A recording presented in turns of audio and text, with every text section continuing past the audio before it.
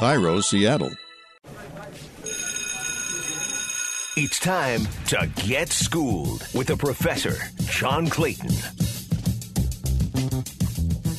Welcome to Schooled with the Professor, and we've really got to dig into the air raid offense of the Arizona Cardinals, and nobody to do it better than Ron Wolfley, who's involved in all the broadcasts and has been doing this for so many years. And so, Ron, first off, how different is this offense from anything that you've seen? Oh, it's different, Johnny. There's no doubt about that. I wouldn't call it the air raid, though. It's not the air raid. It's more of the pro raid. And the only reason why I say that is because they do use tight ends. I mean, one of the big components of the air raid offense for the most part is you're going to go 5 wide. You're going to go 4 wide, of course, with a running back. And they rarely ever use a tight end. Let's put it that way. And they use tight ends from time to time here. They used a couple of them, as a matter of fact, last game. And I just think that's part of the maturation. I think it's part of the maturation of Cliff Kingsbury and the National Football League. Here's what I do know about Coach Kingsbury, Johnny. He's smart and he's humble.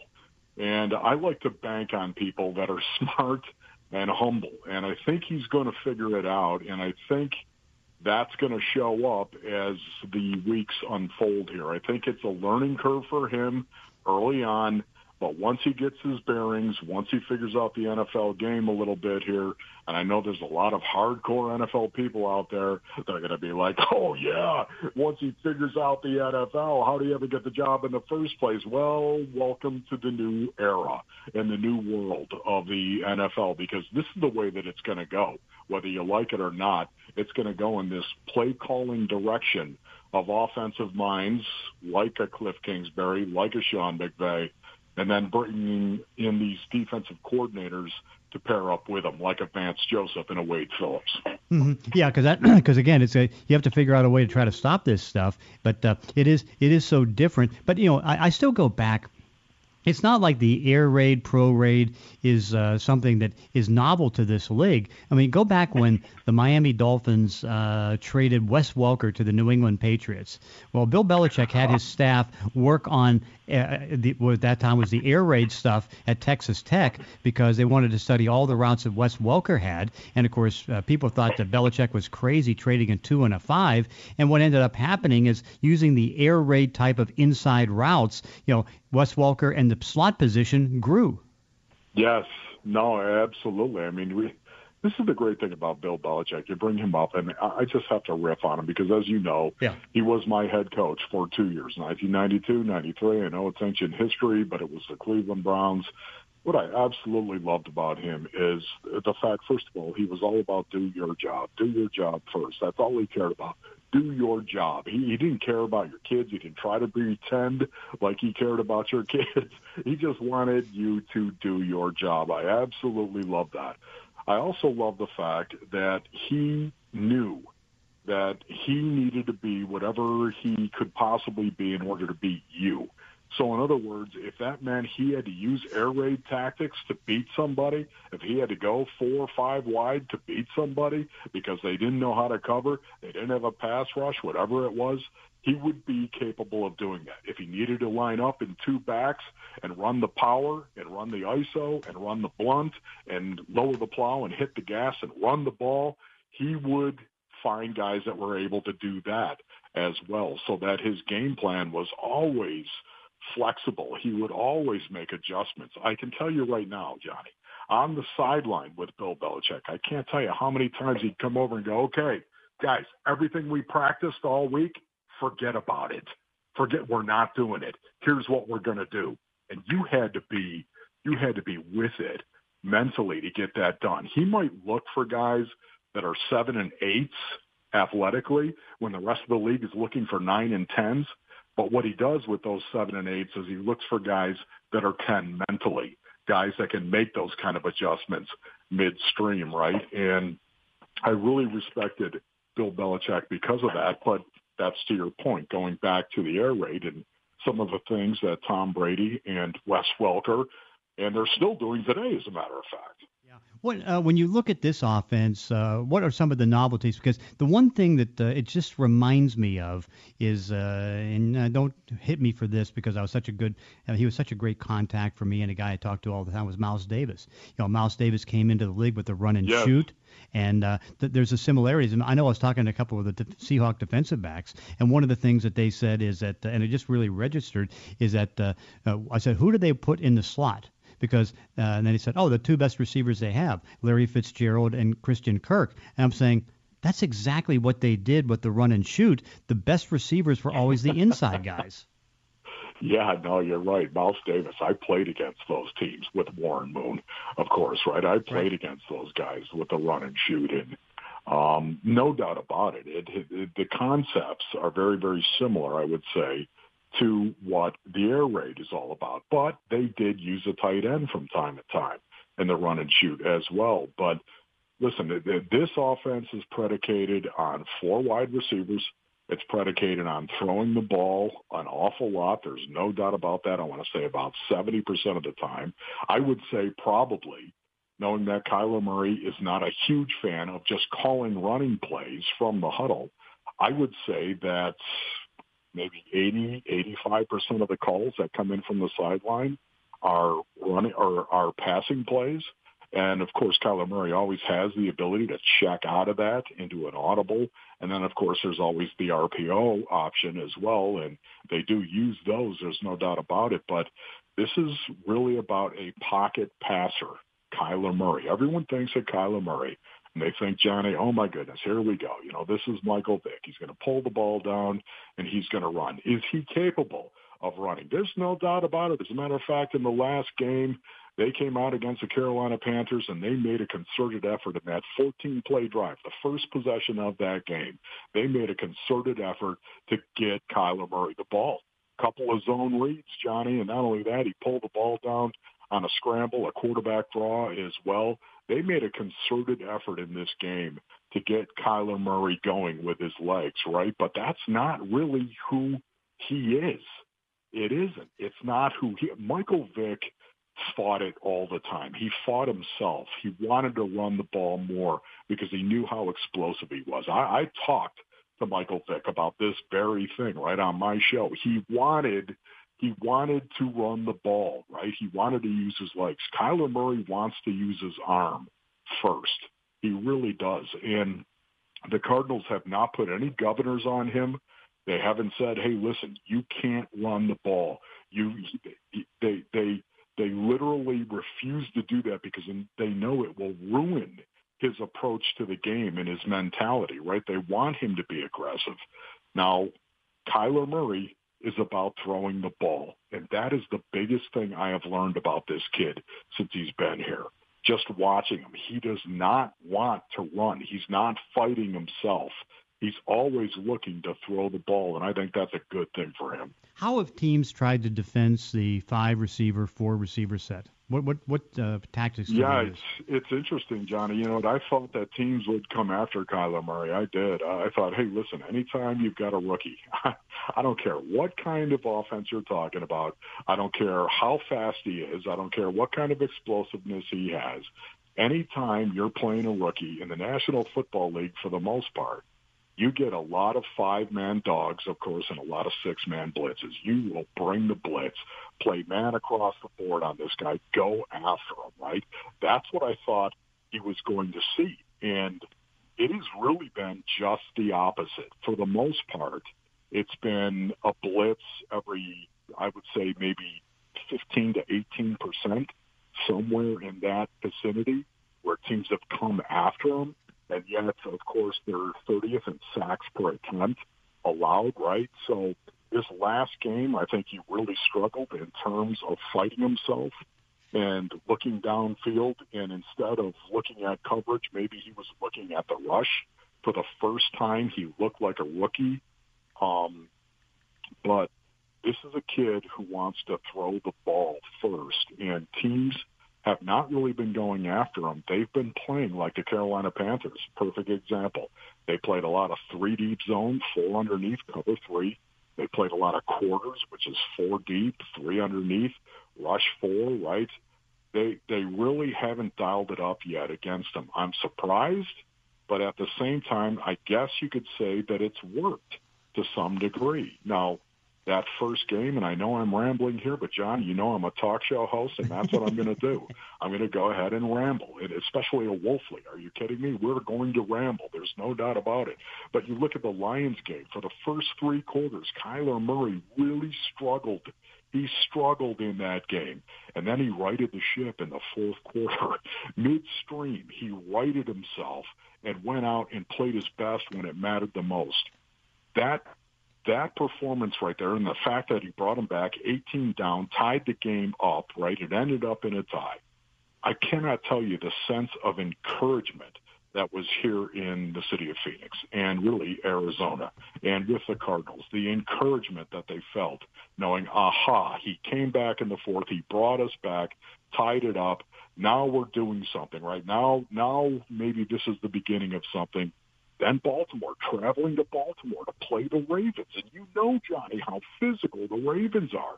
You know how tough the Ravens are, right? What a good team they are.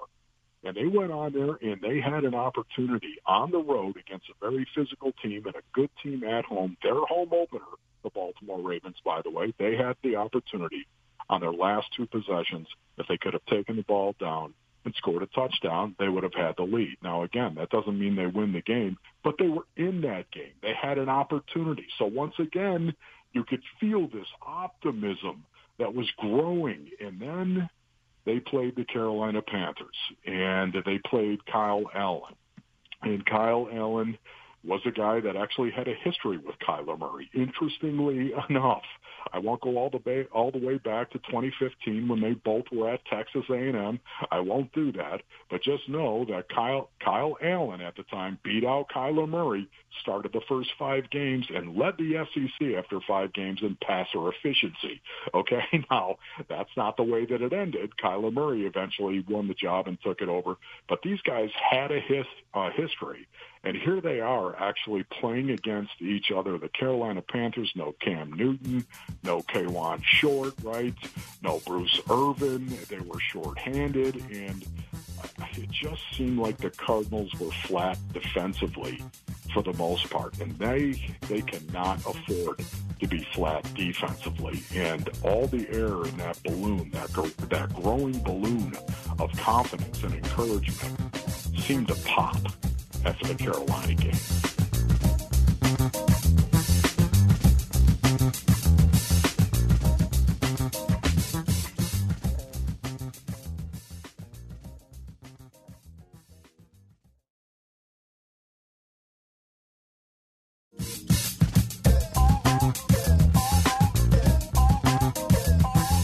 What happened with Carolina and the 8 sacks? Because now that put him up there as the number 2 sack quarterback in the league. And again, obviously, the percentages are going to be different just because they throw the ball so much. But what happened with the 8 sacks? No, Johnny, that's a great question right there, because honestly, Kyler Murray they were in the game.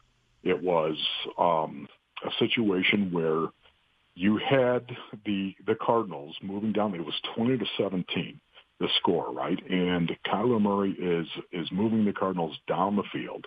And suddenly there's Trent Sherfield, and he's open. I'm not trying to blame Trent Sherfield. I'm not doing that, Johnny. I mean, you don't blame the guy. One play, you lost the game, not because of that one play, but because of a lot of things. I'm just telling you about this play because this is where it went south on Kyler Murray. He threw a ball down the left sideline off a fake wide receiver screen where Trent Sherfield acted like he was going to block and then released down the field. He was wide open. Threw a ball to Trent Sherfield, and he dropped it. He should have caught it, and he would have scored a touchdown, in my opinion. Okay, would have scored a touchdown, and he dropped it. From that point in the game, which was, I believe, late in the third quarter, from that point on, Kyler Murray finished 4 of 8 with 2 interceptions and 5 sacks from that point on. So that was a turning point in that game. I'm not saying you can draw any conclusions about that. I can just tell you they were in the game. They should have been up 24-21. If Trent Sherfield catches a ball right where he had both hands on it, catches that ball, nobody around him. All of a sudden, it's a touchdown, and it's 24-21, Arizona Cardinals. From that point on, I believe it was the next possession where the Carolina Panthers took the ball. They handed the ball off once to McAfee, handed the ball off once for 6 yards, and then Christian McAfee took it for 76 on the next play. Touchdown, and they never looked back. So where Kyler Murray played so well in the fourth quarter in the first two games, that's where it all went south on him in this third game against the Carolina Panthers, because at that point they only had 3 sacks on the day, and even then Kyler Murray probably should have thrown away the ball a little bit more. He's got to learn how to do that. But boy, in that fourth quarter, when they became one-dimensional, it looked like Josh Rosen, maybe an athletic Josh Rosen, all right, in the pocket, but it kind of looked like that. It looked like 2018 as opposed to 2019. Did you see the one weird stat of this? This is like, I think, the first time since the 1920s that two quarterbacks under 6 foot played against each other. Are you serious? Yeah. It goes back way long ago. Yeah, I did not know that, but I do know this right here. It's so fascinating that here it is. It's the Seattle Seahawks week, and the Seahawks are coming to town, and we know the recent history between these two teams, and it's amazing to me that Kyler Murray is the number 1 pick overall, and I largely believe he's the number 1 pick overall in the 2019 draft because of Russell Wilson. Yeah. Because of the 5'10" and 5'8", when Kyler Murray stepped on the scale and weighed 207 pounds at the combine and stepped up to the tape and was 5'10" and an eighth, not just 5'10", but 5'10" and an eighth to top it off, people looked at him and they had a comp in the NFL. And that comp was Russell Wilson. I don't know about you, Johnny, but I watched the stuff. I watched the film of Kyler Murray. I watched him at Oklahoma. I had people telling me they stood right next to him, and they said, Wolf, if he's 5'9", I'm your father. You know what I mean? And I knew they weren't my father. Okay, so I thought he was 5'8" and a half. And that's the reason why I didn't think he'd ever be drafted as high as he was. But when he stepped up to that tape and was 5'10" and an eighth, they had a comp. And that comp was Russell Wilson. And here they are, getting ready to square off against each other. It's interesting. Curiously, how's David Johnson adjusting to this offense? Because, I mean, clearly one of the highest paid and one of the better backs in the league. And now everything that he's going to be doing if he's running the football is out of shotgun. Yeah, I think he's going through an adjustment period right now. David Johnson, there's a lot of talk about David Johnson. I think the injuries have set him back a little bit. I think he's still learning this offense. I think Cliff Kingsbury is learning how he's going to use David Johnson. I think it's a work in progress right now. It's not a finished product at all. David Johnson in this last game ran harder than I've seen him run since all the way back to 2015, as a matter of fact. They handed the ball off on a couple of short yardage situations, and David Johnson put his head down, and I mean ran the ball like he was Jim Brown. Stoked it up in there, just jammed it up in there, and that was really, really good to see. Not only that, Johnny scored a touchdown on this throwback, kind of a screen, I would say, a throwback to David Johnson. He grabbed the ball. I don't know if you saw the highlight, but he broke a tackle. Then he juked the guy. Then he put his pads down and stoked it into the end zone. Just stretched the ball out, jammed his shoulder pads into the tackler, ran over a guy, touchdown. That's the kind of desperation Steve Keim wants to see. That's the kind of desperation the Cardinals want to see. And that certainly is the kind of desperation I think David Johnson has got to bring to the field. It was good seeing that. Hopefully he's going to build off that. But it's still not like the old days. It's still not like 2015. It's still not as productive as 2016, as a matter of fact, right? It's just not the same. And until he starts posting the same numbers, I think people are going to have questions about him. I don't have questions about him. I don't. I think he's got to figure it out. He's got to feel like he's needed. He's got to feel like there's a plan. He's got to feel like, what's my role? And once he understands what that is, David Johnson, I think, is going to look like David Johnson again. Ron Wolfley, it's so good to talk to you here on Schooled with the Professor, and looking forward to seeing you in Phoenix and getting ready to see that game between Seattle and the Arizona Cardinals. Yeah, you know what, Johnny? Thank you so much, buddy. Look forward to it. Say hello to Pat. I will do that. And that does it for this week's podcast. In between episodes, you can follow me on Twitter at Clayton ESPN. If you enjoy these weekly one-on-one conversations, consider leaving a review on iTunes or wherever you're listening to the show. Thanks for listening. See you next time on Schooled with the Professor.